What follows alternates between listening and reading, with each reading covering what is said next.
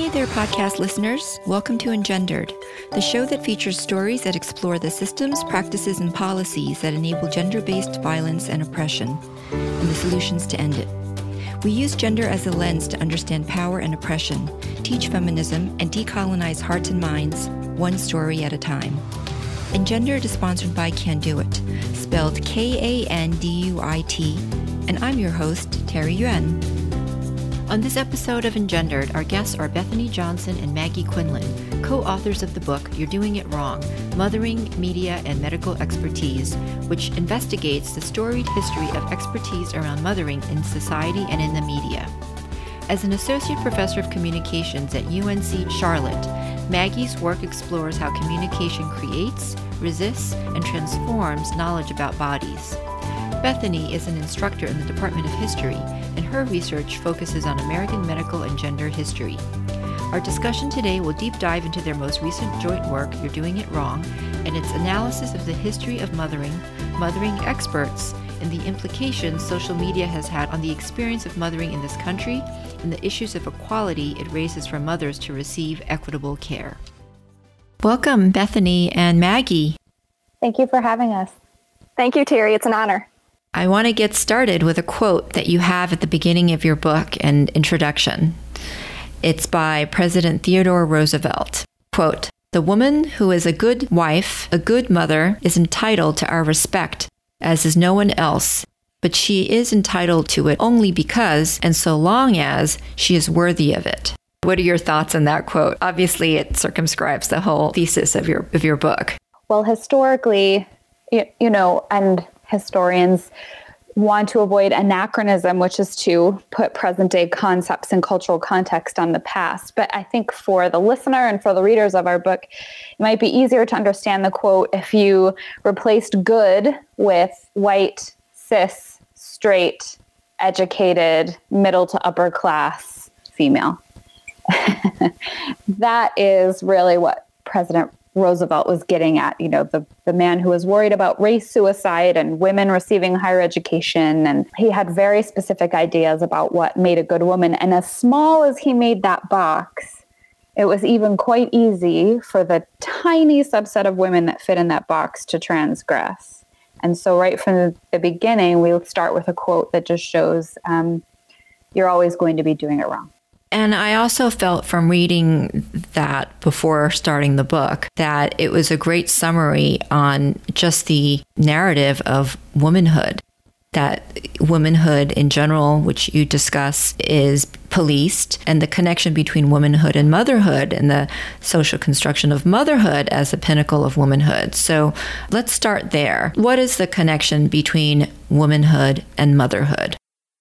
Well, we're definitely very, very interested in the ways in which women are disciplined and, the ways in which the medical gaze has looked upon the female body in terms of control over their body or knowledge of their body, and the ways in which the medical system has disciplined the female body, which then translates into disciplining not just women, but mothers and different forms of caretakers in our society today. Yeah, we talk about this in the book, that we understand that parenting and caretaking is not female or cis female or having to do with, cis women, but that is often the way it's been policed. And that's often been the way it's been conceptualized by the state and by institutional powers. So we take that seriously throughout the book, even as we say this definition, this conception, this framing is wholly insufficient to describe families today, individuals today. And there are people that have a uterus that are not women, and they are having children. So what does it look like for those individuals to operate in these systems when they are erased by the very definition of this mother-child dyad? So that's something we wrestle with throughout the book. So getting back to Theodore Roosevelt's use of the term good mother and your framing of it in a narrower form, how do you think society at this point defines a good mother, in quotes? Well, you certainly can't have any other interest besides taking care of your children. when you hear, we study social media as well as our archival work. So one of the things I've heard recently that is acceptable is that a mother can have a side hustle, but it's really most acceptable if that side hustle is selling something or marketing something or producing imagery and a sort of media stream that highlights who you are and what you accomplish as a mother. Your motherhood has to be able-bodied. It has to have nice filters on Instagram. It has to be stylish. Your children need organic food. They should be, reading when they're 1.5, but they should also be, playing out in the woods, but also playing classical instruments. And we've created this set of expectations that are sort of completely unreachable. And yet we hear everywhere that the expectation is that we meet them or we've failed utterly. Your book actually chronicles the different stages of motherhood from conception and infertility to pregnancy and birth to the postpartum period and what you've described as the 4th trimester, which I've never heard of, and finally infant loss in early childhood. So starting with conception and infertility, this concept of good mother is actually born even before one becomes a mother. Can you talk about that? So one thing that we talk a lot in the book is thinking about how we're expected from a very young age to be preparing for motherhood, to be preparing our wombs for this perfect child. And I think still today, there's a lot of pressure on women to create sort of the ideal nuclear family, a girl and a boy. And so there's a lot of myths around conception that float around in terms of how to create a boy, or a girl, which is embedded with eugenics ideologies that, male sperms swim faster, and the role of the very passive ovum, and, sort of thinking about some of those ideas and how that if you don't, do conception correctly, then you won't create these perfect families with these healthy, beautiful children that we're expected to create. So when you talk about preparing for conception, beyond the fact I'm inferring that there's this choice of your partner, obviously, that's involved in the calculus of whether you're a good mother, whether you've chosen the right partner and the right DNA mix, but also preparing in terms of your own body, food that you eat, how much sleep you get. And really that narrative plays out in so many different parts of our society. I'm reminded of, for many of our divorce and custody episodes, we've talked to survivors who are leaving abusive relationships. And one of our guests recently has been in the press a lot about her research with regard to how courts view claims of abuse. And there's a lot of victim blaming of mothers, which parallels the victim blaming of rape victims, right? And so this seems to actually have started earlier, which I think is very interesting, that there's victim blaming of a woman before she even gives birth. Can you give examples of when this started and how this actually shows up in our society today? I think that one of the things that's helpful for me as a historian, I can individually walk away from some of these trappings when I read them, even if I have to wrestle internally with the impact that has on me, because I have an idea of where these things sort of entered the narrative. I think depending on the historian that you're talking to, they might argue different times. I study the 19th century a lot, and I think in the Victorian era, where you had this idea of the separate spheres and the woman was the angel of the home and the man went out into the rough and tumble capitalist, vulgar marketplace and then sought to come to his refuge at the end of the day, where his well-fed, clean, and, spiritually protected children would sit at his feet after dinner in front of the fire and read scripture. And, you have all of this imagery that started at the time.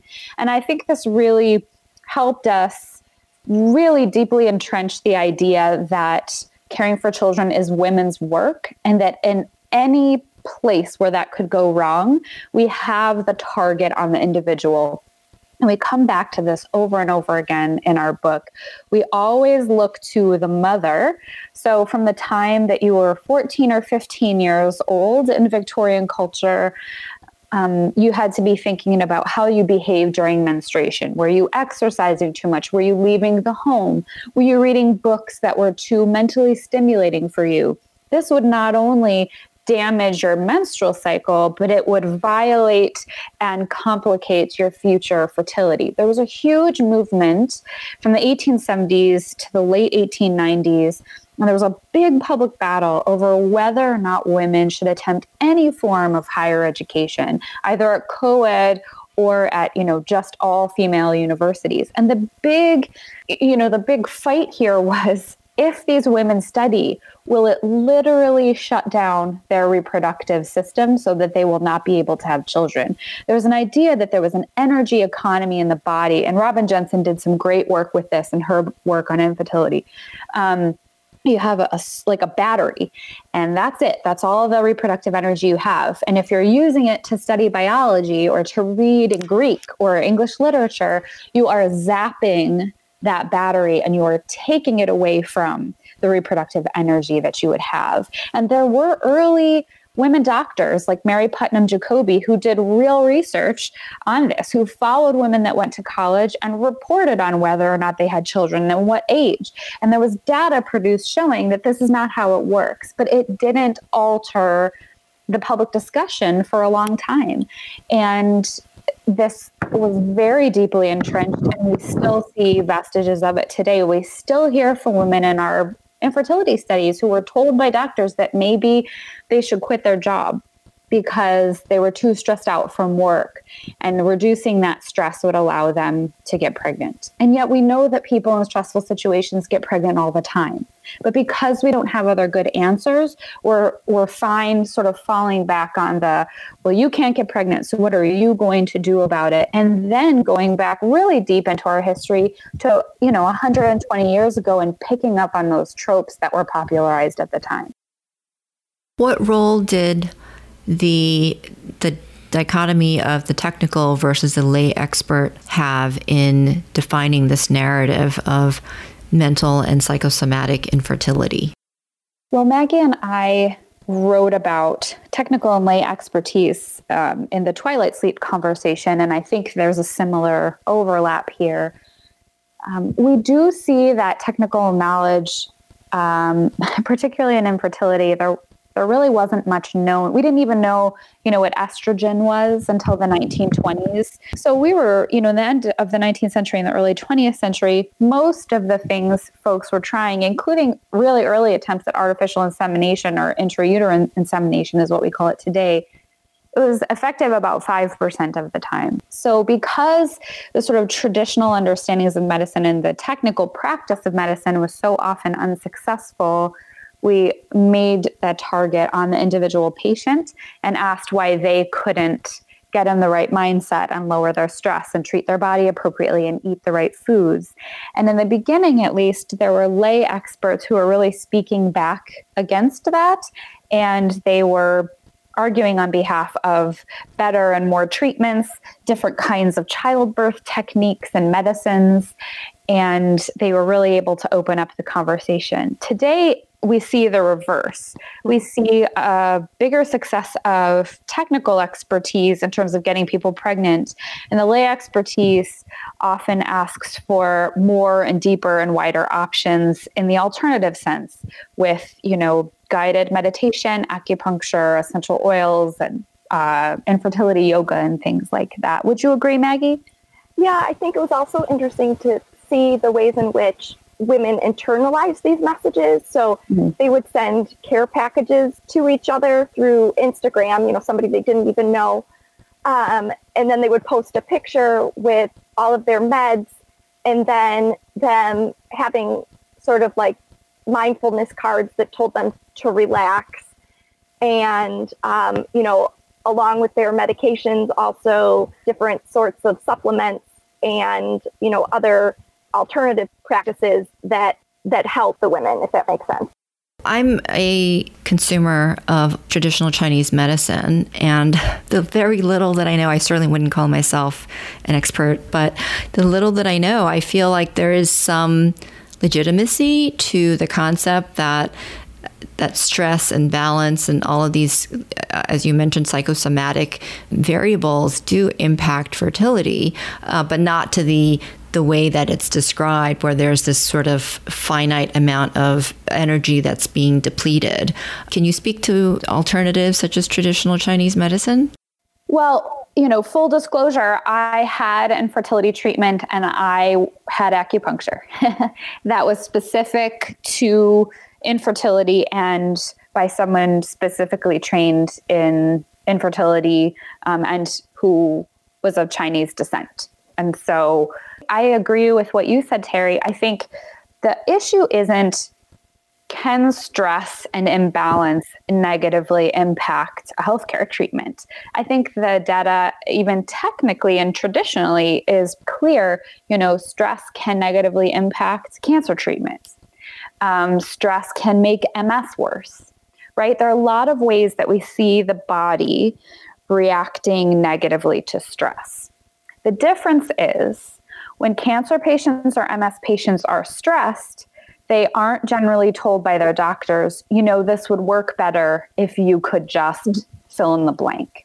So the difference isn't that we're arguing against alternative treatments. We never make suggestions for or against any kind of treatment in the book. Our point is, no matter who you're talking to, if we're framing the issue as the individual patient's responsibility alone to remove these types of mental and social barriers, we are not offering them the kind of structural supports that will give everybody a better chance at getting pregnant. I see. That's a great, explanation, which actually leads me to a question on stereotypes and how you both are very consistent in making sure that you're bringing the lens of privilege to your analysis. And so with regard to the racial health disparities in accessing fertility, how does that play out with regard to the African American community or other communities of people trying to access fertility treatment and conception? Well, Bethany is very involved with Fertility for Color Girls, and we were able to bring that organization to campus at UNC Charlotte. And what that organization does is sort of argue against some of the stereotypes, right, that African American women or women of color are more fertile, right, that's a stereotype that perpetuates in society that is not true, right? We know that they have a lower, often, higher incidences of infertility. It's just not as talked about. And, some of the racialized myths about women of color impact their ability to get treatment or continue to silence them when they're struggling because of the assumption that they can just automatically get pregnant. One of the challenges, if we bring it back to what we were just talking about stress, imagine going into treatment feeling like you've doubly failed, because not only are you not getting pregnant, but you are meant to be hyperfertile. That's this, this myth that we've had for hundreds of years. And as Maggie was saying, it's 1 in 8. It's, 15-ish% for the population. But among the African American community in particular, it's 25%.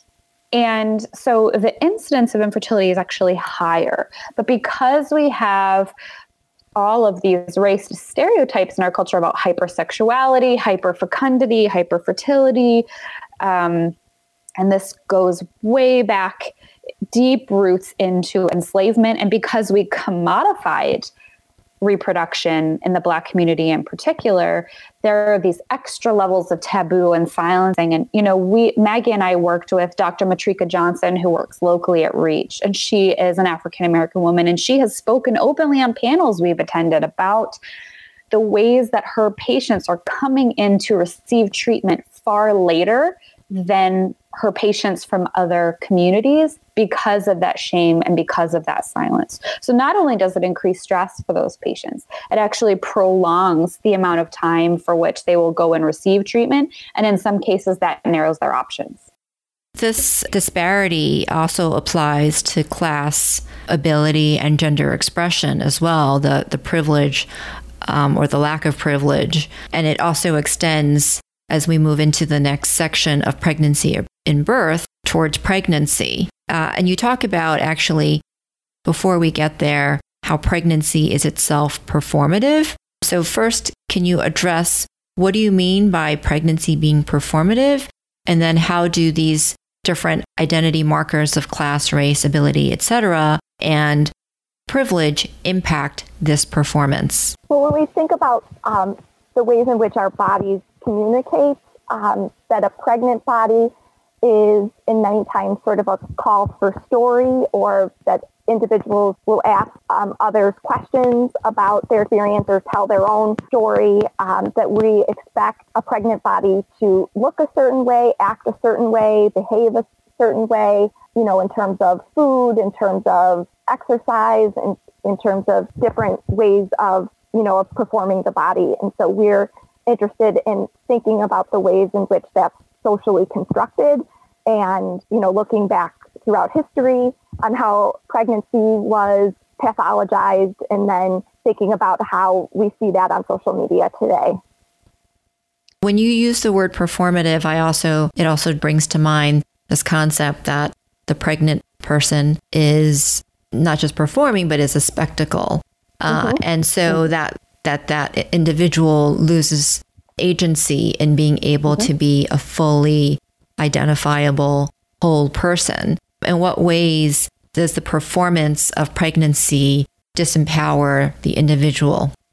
I think that's a great question, Terry. And I want to make sure we are clear that we think that performativity is forced onto the pregnant individual. So we have set up a society like Maggie is saying, there are certain systems and settings in which narrative and personal story are interesting so long as they are speaking to being pregnant. So we have very specific ideas of how and where pregnant women should work, what kind of prenatal care they could get, as Maggie intimated, diet, what you consume, the amount of people that we have heard from who have gone to a coffee shop and been refused coffee while they appeared to be pregnant. And again, you're making an assumption, right? You're making an assumption that the person is pregnant, and you might be incorrect. So there is a real sense in which your personal identity is no longer allowed to exist, because your only purpose in society at that moment is to bring to fruition this other person. And there is a real danger in not understanding that there is a full human involved, because, you just think about people coming up to you in the grocery store and just touching your body. If I went up to someone in the grocery store and just, started lightly massaging their shoulders, this would be totally unacceptable, particularly if I had never met them. But someone I've never met has no compunction about coming up and laying their hand on my belly and asking me questions about my body. So there's a way in which your body belongs now to society, belongs to the state, to the capitalist system, however you want to frame it. And anyone and any body can interact with your body in the way that they choose. You really lose the ability to give your consent to so many things the way that we have things structured right now. And you referenced earlier the pathologization of pregnancy. So medicalizing this period and not seeing it as natural. But actually this crisis view of pregnancy paralleled the movement of birth into hospitals. And then, of course, the subsequent physician oversight of pregnant bodies. Can you talk more about that? Well, I will say, especially in our NICU chapter, we talk a lot about how that, yes, we're very grateful for advances in technology that many of the participants in our studies in different, chapters and in different studies we've done would not be able to be mothers without the help of technology. So, in terms of we had a couple participants who had incompetent cervixes and needed a cerclage in order to remain pregnant to as close to full term as possible. And so, it's easy to be critical of the biomedicalization of pregnancy, but yet, also grateful for a lot of our advances too. Yeah, we wrestle a lot with that because we're so grateful for the cerclage, but we're still calling it incompetent cervix. Mm-hmm. So, to bring it back to that pathologization and that performativity, we are expected to perform as whole and complete bodies that are above reproach so that we can prove that we are not incompetent, because the biomedical gaze frames any difficulty or any normal sort of struggle that might go along with pregnancy as incompetence, personal incompetence instead of structural incompetence. We don't ask why all bodies that are carrying a child, women or not, we don't ask why they don't all have access to organic foods. We just think that some of them are already bad mothers for not eating that way. And of course, we don't make it available for all mothers. Exactly. Because it's easier to blame the individual than it is to change the system. And so that's what Maggie and I are trying to speak back to a lot in the book, to say, hey, these are beneficial things. These are helpful technologies. And yet this is how they aren't working for so many people. And this is what we need to change to make these systems more just and equitable.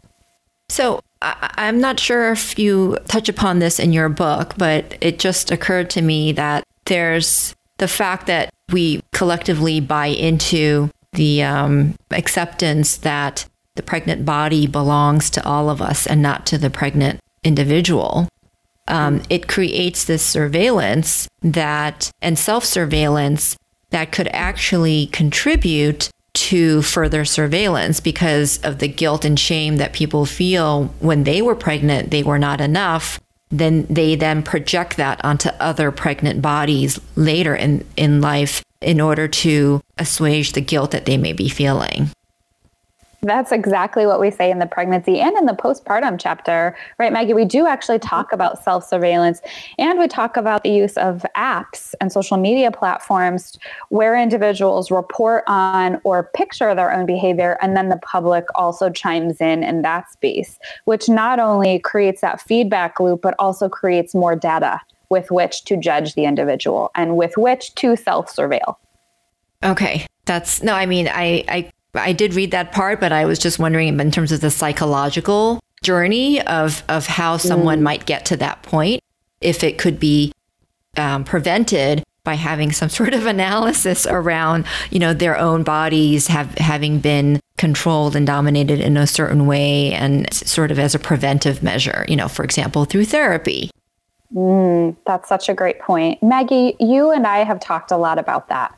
I think that it's really hard to resist that we have a lot to say about doctors telling patients or, pregnant individuals not to Google something because it is such a part of our lives at this point that, me, for example, when I was pregnant, when I felt something happening, like to be out of control, or, if I was feeling concerned about a symptom or something that I was eating, or I would go into these sort of rabbit holes and, searching for things online and sort of looking for what I wanted to hear or didn't want to hear in order to have some sort of confirmation that what I was doing was right or wrong, in quotes. So I think, we do practice in these rituals, and I think Bethany probably has a healthier relationship with social media, that she's good at going in and getting the information that she needs based on research and coming out, where sometimes I get a little stuck in those moments. It's really hard. And, Terry, I think you're probably familiar with, the idea of internalized depression. So because we've made this the individual failure of a pregnant person or a mother with a sick child or somebody who has had a miscarriage or had cervical issues or has a baby in the NICU, I think we internalize that. And the real difficulty is not understanding that the guilt and shame we feel may actually be external rather than proof of our failure as a parent or caretaker. And so some of what we are talking about in the book is that understanding the historical roots, understanding that people have been worried that getting a college education or going on a horseback ride or telling too many jokes or whatever the case may be could actually prevent you from getting pregnant. When you hear similar narratives today, the knowledge of how far back that goes can in itself be a tool to help you say, this has a long history. It's probably never really been true. I don't have to take that on. And that can just start to give people some margin or hedge some of that internalization that I think can happen without us even knowing it. Yeah, I think that's true, that accountability needs to start from equipping yourself with knowledge and information, that it's basically kind of like the rape narrative, that it's not your fault. It's never the victim's fault, right? Yeah. And part of some of the individuals and institutions that perpetuate that narrative, that myth, include journalists. And you guys reference how journalists are one of the groups of people who, I guess, I don't know if they fall into like lay experts or they consider themselves lay experts, but the fact that they're not properly trained to contextualize scientific findings, and yet they write about it in a way, that it can be very harmful if you take the information and use it and apply it to your life, brings to mind a lot of questions in terms of how we can ensure that journalists and media, accountability is part of the solution to addressing these issues that you're bringing up in your book. And some of the journalists, I just want to be clear, do have medical training. So, I think we're just more concerned probably about those who are perpetuating fake news and, and ways to help individuals make sense of the what are they called? Like the headlines that drag you in, bait. Clickbait. Clickbait, yes. So, I think that the lay expert divide is so complicated, even with journalists. Yeah, we talk about proto-science journalism, which is a concept that another historian was talking about. And this is where journalists started reporting on medical news sort of at the apex of the newspaper age, so 1890s, early 2000s, and then continued to do that. And now we have health and wellness columns and, NPR and the BBC and New York Times and all of these major publications have health areas specifically that they do. And we do trace in the book, the problem for me as a historian is that some of these journalists will do their research just on the internet, and they may actually go back to a column about Dr. Martin Cooney, who we talk about in the NICU chapter from 1934. The problem is that article is not accurate. So sure, you are citing a historical document, but you don't know that there are errors in that historical document or why. So you are unknowingly potentially perpetuating something that can be harmful to people. We also talk about another journalist who was talking about, I know I'm going to butcher this. It's called HSG in the infertility world. I think it sounds like hysterosalpingram. That's when they use salt water or air or a gas, and they do a radiology test where they push it up through your fallopian tubes on a screen to see if there are any structural issues in your uterus or in your fallopian tubes. That is something that we've been doing since the end of the 1920s. And today, it would be hard pressed to find any individual that has gone to a reproductive endocrinology and infertility clinic or even an OBGYN that hasn't been sent somewhere to have this test. It's the only way they can decide the course of treatment. We have never interviewed or spoken to a person for any study we've done that did not have this test 1 to 3 times. But this journalist said, the clickbait, to reference what Maggie was talking about at the beginning, was old procedure brings new hope to people that can't get pregnant. And I thought, oh, what is this? And I started reading the article and I said, yeah, that's an HSG. Everyone has those. That doesn't cure infertility in most cases. It can have an impact, but it's certainly not as effective as some of the other treatments that we have. And the idea that we're bringing this back from the 1920s with wild success is fallacious. And, I wish that the journalist had done some more research. It would have been pretty easy to get that information. When that happens, it probably would, suck up all your time, but Do you reach out and write a letter to the editor? Do you reach out to the author of the piece? I think a great example would be the sperm doctor example. So there was a recent case where a fertility doctor used his sperm to impregnate a lot of his patients, and that was being uncovered. And, Bethany knew from her research on the history of infertility that there were doctors throughout history that have done that. And we are in the process of writing up a piece about that. Right. And we're not saying that that's okay, but we also want to contextualize it that this has been an issue for a long time. And because infertility clinics are generally not under oversight unless they're within a hospital or a university system, these are types of things. I mean, we have doctors' papers where doctors are saying, you probably just need to get a sperm sample from someone, maybe a relative, maybe a doctor in-house. Don't tell the husband so that the husband can bond to the child at birth. It's a simple white little lie that doesn't have to harm anybody and creates a happy family in the end. We have this in doctors' papers. We know that doctors did this. And so we want to have a wider conversation and say, this was totally unacceptable that this doctor did this. But what are the systems in place that allow for these things and have for 100 years?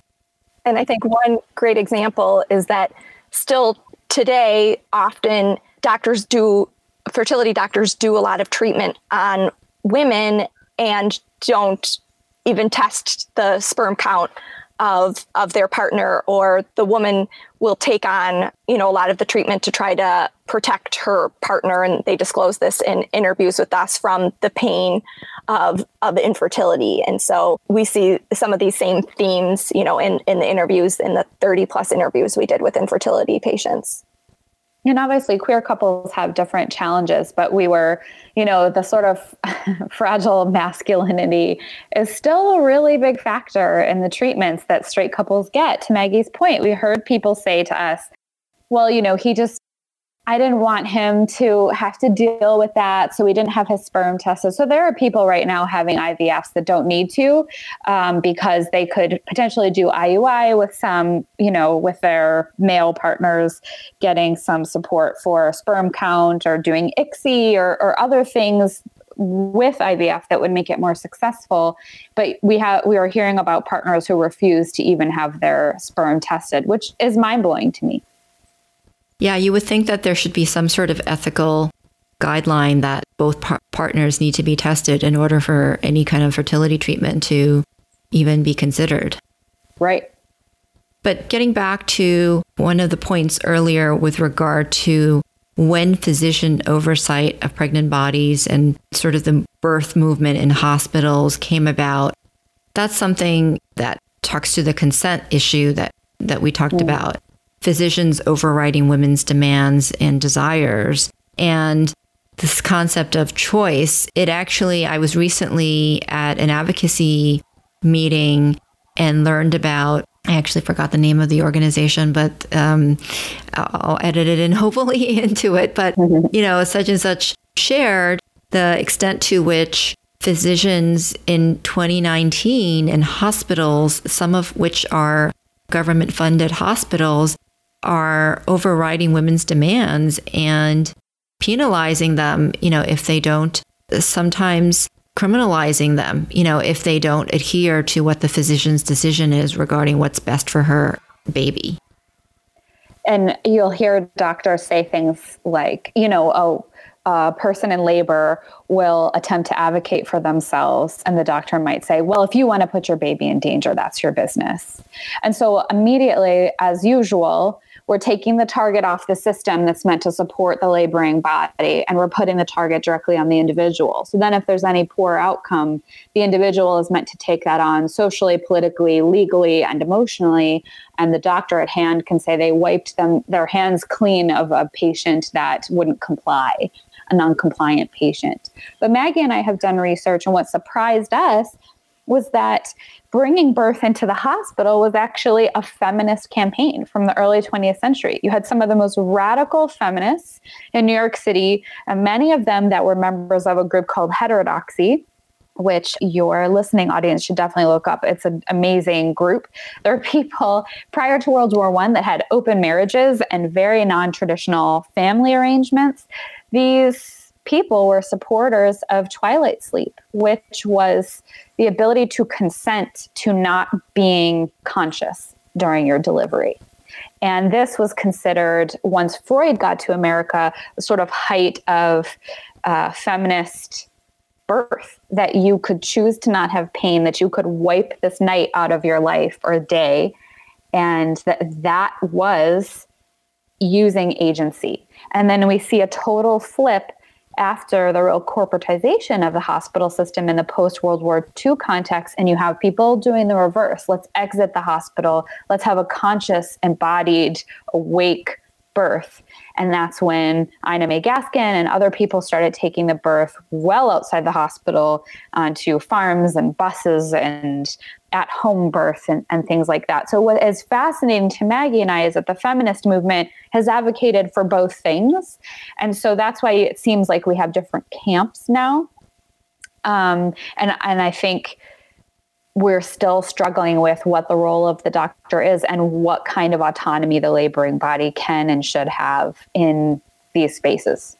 So this concept that these feminists of the heterodoxy group wanted to eliminate or minimize pain for the woman, I mean, it seems just from that statement that the intention is positive because there's already this collective pain that we're experiencing as women and as, obviously during labor, but then not recognizing that the other parts of the pain that's not birth related, how, and not attributing it to structural oppression and violence, right, of women towards women's bodies. And so it almost kind of masks the ways in which these other forms of violence enact themselves upon the woman's body, and that there's only this one piece that they can control, and therefore, they're trying to do something about that piece through twilight sleep. And Terry, Maggie, correct me if I'm wrong here, but I think even the members of the group outside of heterodoxy, they were all wealthy and white, correct? Correct. Yeah. So you also have this really early sort of white feminism, right? At the same time that you have these socialites saying, I'm a civilized person, I'm not a savage, quote unquote, I don't need to be in pain. You have other white people and white women working within the bureaucracy, nurses writing up reports for the city of New York, trying to get rid of immigrant midwives and trying to legislate them out of existence. So you really have this complicated landscape here that we see a lot within feminism, where people are working for some women, but not all women. And there was the belief that African American women and women of color had a higher pain tolerance and therefore did not need twilight sleep. So they were not part of the movement. One of the most striking statistics that you shared in your book was that 2 or more U.S. women each day die in childbirth, and that the statistic of U.S. maternal death has not declined since 1982. Can you give us some context as to why this is happening? I think that women don't have their first checkup, most women, until 6 weeks. And, from our research, we have heard lots of stories of lots of terrible things that happen in those first 6 weeks. And now we're seeing more people arguing to have an earlier checkup. I think that's one reason for the increase in deaths. But what about dying in childbirth? Like, what's happening there? So one of the things that we've been seeing, and we've been following ProPublica and some other groups that are actually using CDC data to report on this when other agencies aren't. And of course, and unfortunately, no one is shocked to hear that if you're a woman of color, particularly an African American or Black woman, your rate is far higher than that of death. Part of the reason is because we don't listen to the ways that women experience pain, discomfort, and other sorts of emergent health issues. Maggie and I have done, really enjoy the book Doing Harm by Maya Dunsbury. And she talks in there about how heart attacks, for example, can be precipitated by an anxious or nervous feeling. There are some issues with pre and post eclampsia as well, which can become much more emergent and scary during the birth process. But some of the only indication that that could be happening is that the woman begins to feel very nervous and intuits that there's something coming that is bad and wrong. And that's very easily written off as hysteria or hyperemotionalism or pregnancy hormones or some of those things. And because we don't take seriously what women know about their own bodies, and because we come at pregnancy and birth from a perception of, crisis and women's bodies just being inherently flawed, we don't take those things seriously. And what are big red flags and warning cries from the woman when they are ignored, people end up dead. And we have a real problem with that in this country right now. We have the highest rate of postpartum death, and that's, right after birth through the first 6 weeks in the industrialized world, period. I'm glad you guys also brought up the Serena Williams example, which, given all of her privilege and access to money, her life was also in danger. Can you just talk about that briefly? Well, I think, again, we don't believe women when they say that, that there's something wrong. And I think that definitely contributed to her case. And they told her that she had baby blues. And she was saying, no, what I have had in the past is blood clots. And I took heparin and I took these specific meds. I know what they feel like. I need you to check. And they were saying, okay, it's probably just your hormones. Well, she ended up crawling to the nurse's station on her hands and knees. And they found such a massive blood clot that she was bedridden for 6 weeks and couldn't take care of her child during much of that time. Yeah. And hopefully most of our listeners know that story. But if not, it just really points to the different levels of privilege that based on race and class, that you've spoken about. But yet even someone of her relative class privilege wasn't believed. And thankfully, she, really required strong advocacy that a lot of people, it seems, were socialized not to engage in. Mm-hmm. And in fact, because you don't want to be a disruptive patient, right? And then you might get other kinds of punishments, like no one coming and checking on you for hours at a time. People know that could happen. Yeah. And speaking of, as we move into the postpartum period in the fourth trimester, what is the fourth trimester? How did that term get coined? Maggie, you followed. Where did we first see it? I feel like I first saw it from the fourth trimester art project. Like that might have, but I don't know that that's the history of that term. Yeah, we were seeing it in a lot of areas on social media when we were looking for other things. We know there's been some research on it, but there's this idea that the birthing body and the child, if they remain together after birth, the first 3 to 4 months is critical for both of their health. And this is what Maggie was talking about earlier that's so critical. They see your baby in the hospital multiple times a day. If you have your baby in the hospital, if you go home, you bring your baby back to their pediatrician at 24 hours, 48 hours, 1 week, 3 weeks. And then if there's any kind of weight gain or any other issue, they want to see you every day or every other day. And I know Maggie and I have both had to do daily weighings with one of our babies. So there's this way in which any difficulty perceived with the infant is dealt with in a timely, considered fashion. We interviewed a woman who said she had a positive postpartum experience. And then she told us no one came to check her stitches. She had a vaginal birth. She had been in the hospital 40 hours after her second child was born, had not seen a doctor, had to call her pediatrician to get a hold of her own doctor in the system to get them to let them out of the hospital. And then she had to lie and say she thought she had an infection so that anyone would examine her after she had given birth to her child. And this is a person with class privilege, educational privilege, straight privilege, gender expression privilege, all of these kinds of privileges. So you think, if it was like that for her, what if you didn't have all those types of privilege? She had people she could call, and she had access to doctors that she could demand or lie or beg, borrow, steal to get in there. But what if you didn't have her resources? This is why people are dying.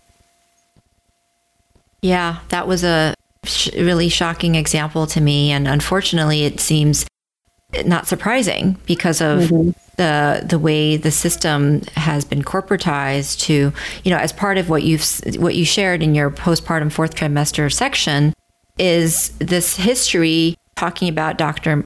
Cooney of creating this narrative that the incubator can be a suitable, if not potentially superior substitute for the mother.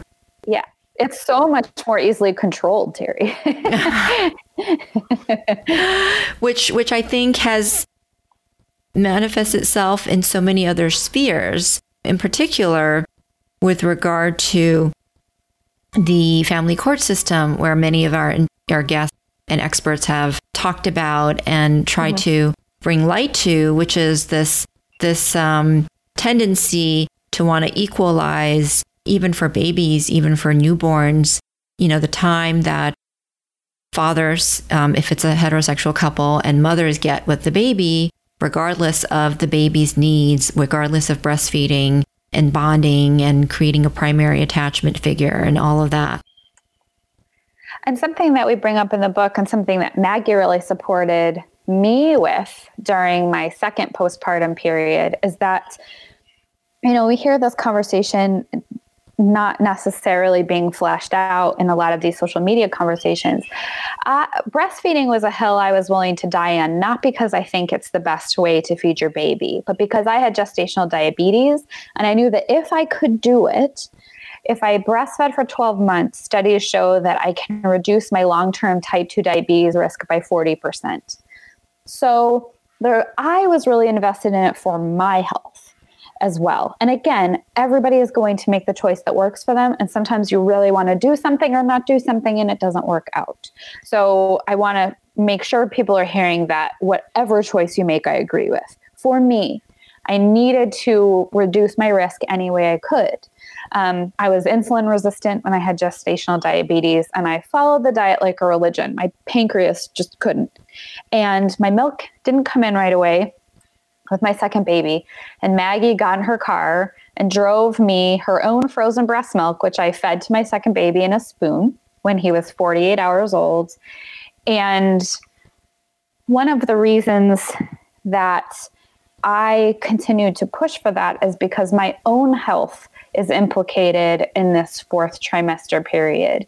And again, we always seem to consider the infant, we have that quote in the book, once the candy's out of the wrapper is cast aside.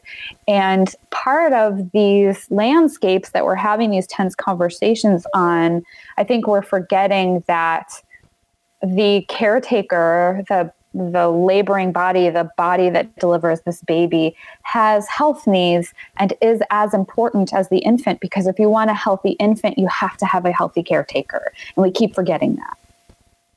Well, this is a philosophical question.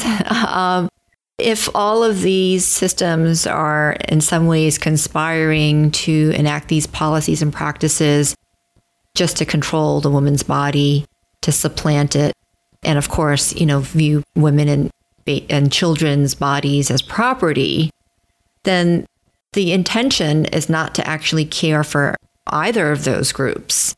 And so does it really make a difference if we are advocating for something like, the fourth trimester to be institutionalized culturally, if we actually haven't addressed the original intention that patriarchy reinforces with regard to controlling our bodies?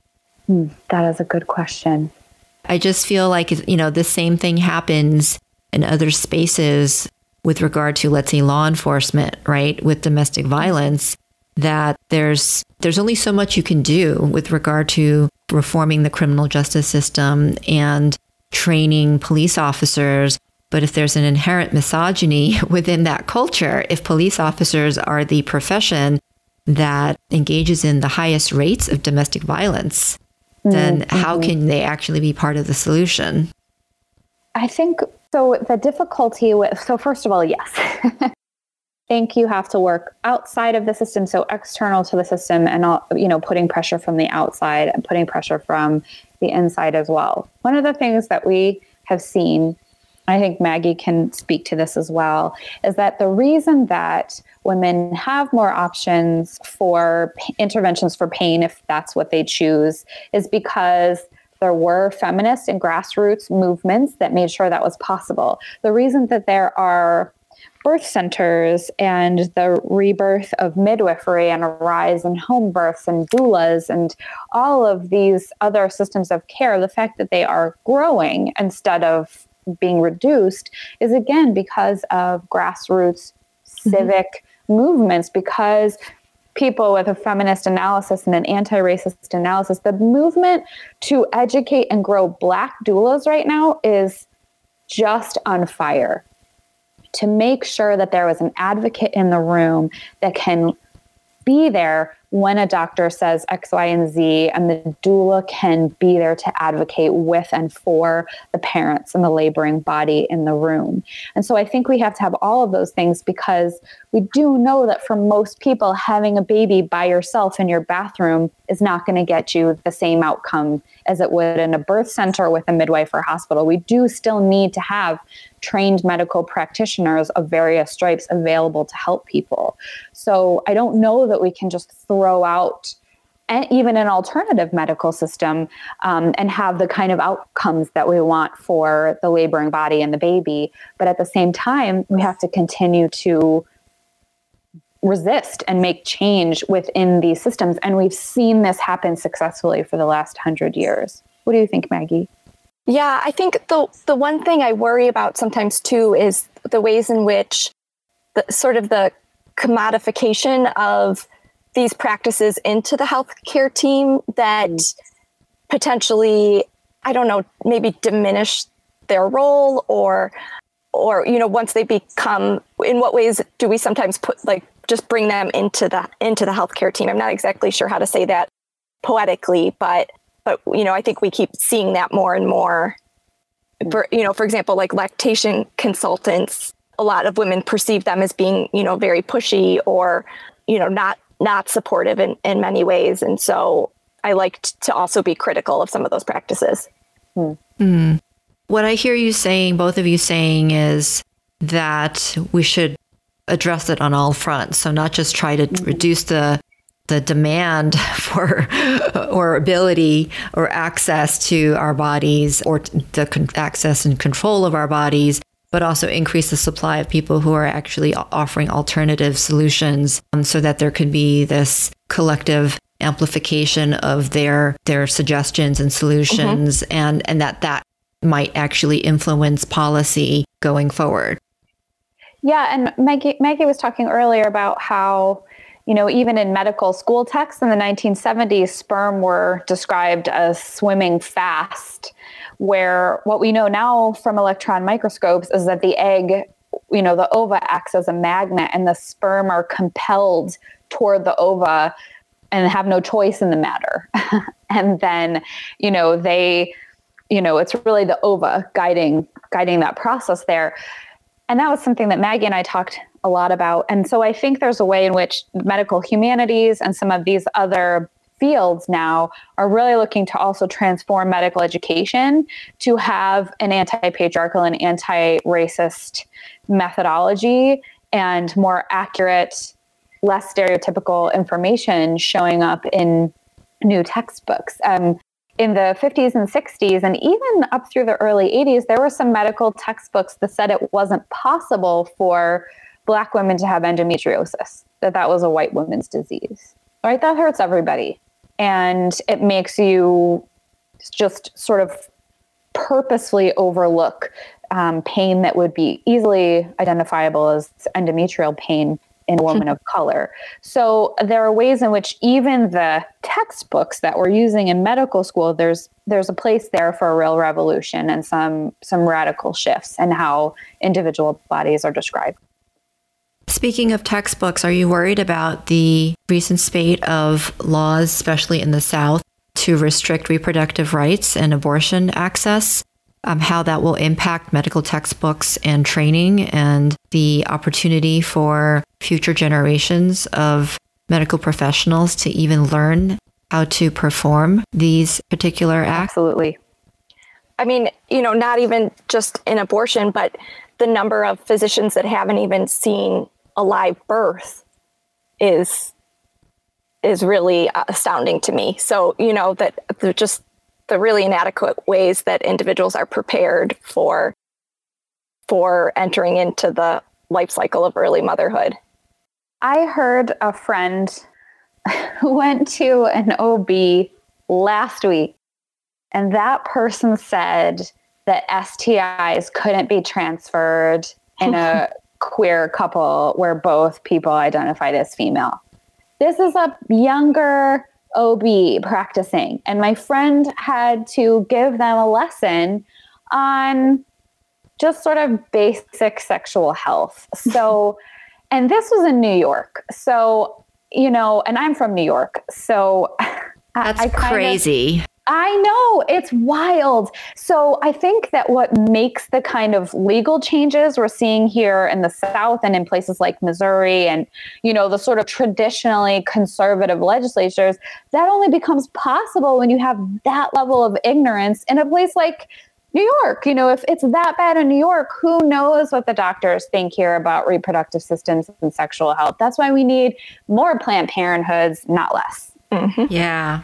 Moving into the infant loss and early childhood section of your book, there's this concept of better babies and baby contest ideals. And when I first read about that, I didn't think about the historical aspect of it, but I thought about what you discussed, which is TLC's Toddlers and Tiaras and our sexualization of children and how that relates to the concept of womanhood and motherhood and femininity and sort of, again, going back to me psychoanalyzing, the inadequacy that we're internalizing and how we then project that onto our children. One thing that I'm really fascinated with is all of the developmental milestones that people post and the ways in which those potentially send messages to parents whose children are not meeting that milestone that's has a very complicated history anyway, and the ways in which we don't see people posting. Right now, Bethany and I are writing a piece about social media for parents of children with autism, and if you're somebody with a neurotypical child and you're posting about, your baby being able to give eye contact and to laugh and, saying their first words, that's something really difficult to see on Instagram when you have an 8 or 9-year-old still in diapers who is nonverbal. And so what this research has made me do is to be more aware of the ways in which my posts could potentially be hurtful or painful to those that I love.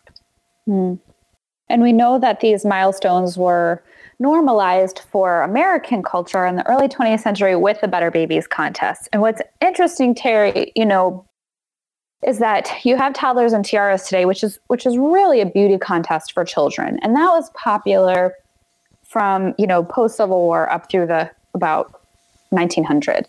And then around 1908, you start to see in Louisiana these Better Babies contests. Well, this was something different. This was supposed to be scientific evidence of your child having reached specific milestones and met specific standards to prove their development. And of course, all of these measures were based off of white Midwestern farmers' children.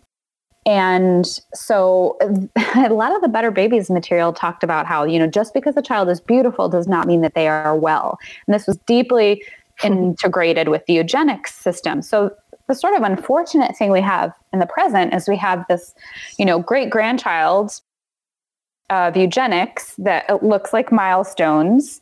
And we also have the beauty contest back. So now parents have to contend with both all the time on social media. It's a lot. How would you suggest that we change this concept of milestones then, if we want to help parents navigate their parenting journey without the external pressures of comparing themselves and their children's development to others?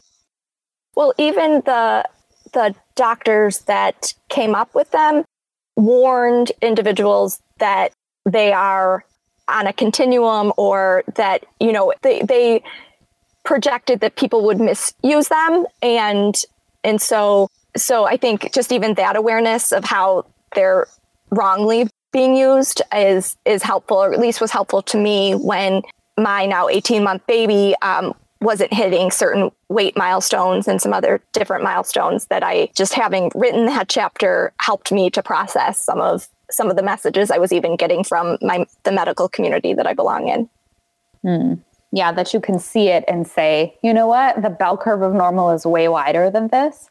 Right. And I think, Terry, we're still just having young kids ourselves. I think we're trying to figure out the right way to, or maybe a kinder, more inclusive way to do some of these things. And I've been wondering the past couple of weeks if a helpful thing to do would be something as simple as, if you're celebrating your baby doing something, maybe don't give their age, say, hey, we're using a fork, so fun. And then don't mark it with, or don't phrase it as a competitive thing. We're already doing X at this many months.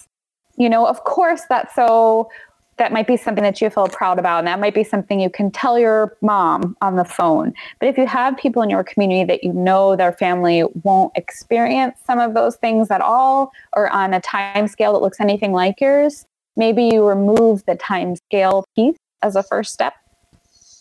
I think that's a great idea. And I think also, when you're talking about taking milestones with a grain of salt, is just really re-emphasizing the place for intuition and parental intuition and knowing your child, rather than thinking about, how your child should be against these very subjective, in some ways, subjective standards that haven't been defined for you. Yeah. Before we get to our concluding set of questions, our engendered questionnaire, I want to just ask to frame the context of your book for the larger audience. For me, the book was a very comprehensive historical and social analysis of motherhood. And I think it's something that should be and is accessible to everyone. But I also feel that it's been intended for an academic audience. Can you talk about that? Like, is this something that you think the larger sort of population would be interested in? And how can we introduce it to them beyond just this conversation that we're having? We wrote it so that it would be a crossover book. So that was definitely one of our goals, that Rutgers was very excited, I think, about that approach, which is why we got the contract really quickly. And I think for us, what's been fun is that we've been hearing from individuals across various aspects of, various individuals who have read the text and have connected with it, those who, even who don't identify as mothers themselves. And so I think, the more that we can do to talk about our work and to share our work, especially on a podcast like this, is really exciting for us to get that message out there. And some tips for people that aren't used to reading, but we do have to do in-text citations, talk a lot about medical research, our own research, but we use the real heavy methodological pieces. We put those in an appendix in the back so people don't have to just wade through that. You can read our story at the beginning of the introduction. The introduction is really helps us situate our work for other academics and gives background. But we begin each chapter with a series of stories, and we have our own and other people's narratives and stories woven throughout each chapter. So I would encourage your listeners to check the book out, and you can read each chapter by itself. So you can read a chapter here and there when you feel up to it. You can skip, let your eyes skip right over the citations. You can always get back to those if you're interested. and focus in on the stories that you find in every chapter and see where you find yourself. Great. Thank you for those tips. We're at the point of our conversation where we ask a series of questions to every guest called the Engendered Questionnaire, which I've adapted from Inside the Actors Studio. And the first question, perhaps in order to divide this, what we can do is Maggie can answer the first question, Bethany the second, and then both of you can weigh in on the third question. Great. So the first question is, what is at stake in the struggle to end gender-based violence and oppression? I think the empowerment of all people, that if we're able to end those, and I'm an optimist and I believe that we can, then this will be a better place for everyone. What gives you hope? I think partnering with activists like you, activists like my research partner, who force me to dig deeper and to ask deeper questions and to learn more and to talk to others with different experiences than I have had, that I think that empowers me and others to continue to make this world a better place. And finally, this question is to both of you. What can we do more of, less of, start or stop to end gender-based violence and oppression? I think that as white, straight, cis women, we can always do more listening, particularly in spaces where the other people that are with us have fewer privileges. We can sit down and listen and then work on really hearing what people are saying they need and not think that we have solutions for problems we don't personally experience. I think we need more of that attitude and maybe less unsolicited advice in those contexts. And then what was the last piece? What can we do more of, less of, start or stop to end gender-based violence and oppression? And I think the thing that we can stop doing is making a hierarchy of motherhood where the top pinnacle is good and the bottom base is bad, and look first at the structural oppressions, making choices for individuals. Maggie? Yeah, I think that gets it. Okay. Well, I'm on board. Thank you both for joining me in this very rich discussion. I really enjoyed your book, and I encourage our listeners to go out and buy it and read it and start conversations. Thank you, Terry. You asked some really wonderful and difficult questions that are giving me a lot to think about. It's great to be challenged like that. We had a great time. Thanks for listening to this episode of Engendered. The show is sponsored by Can Do It Q&A, a peer-based knowledge platform that connects social service providers in advice, community, and learning. You can join Can Do It Q&A for free at qna.kanduit.com. I'd love to get your feedback and hear any questions or suggestions you may have for the show. Please email us at engenderedpodcast@gmail.com with your questions.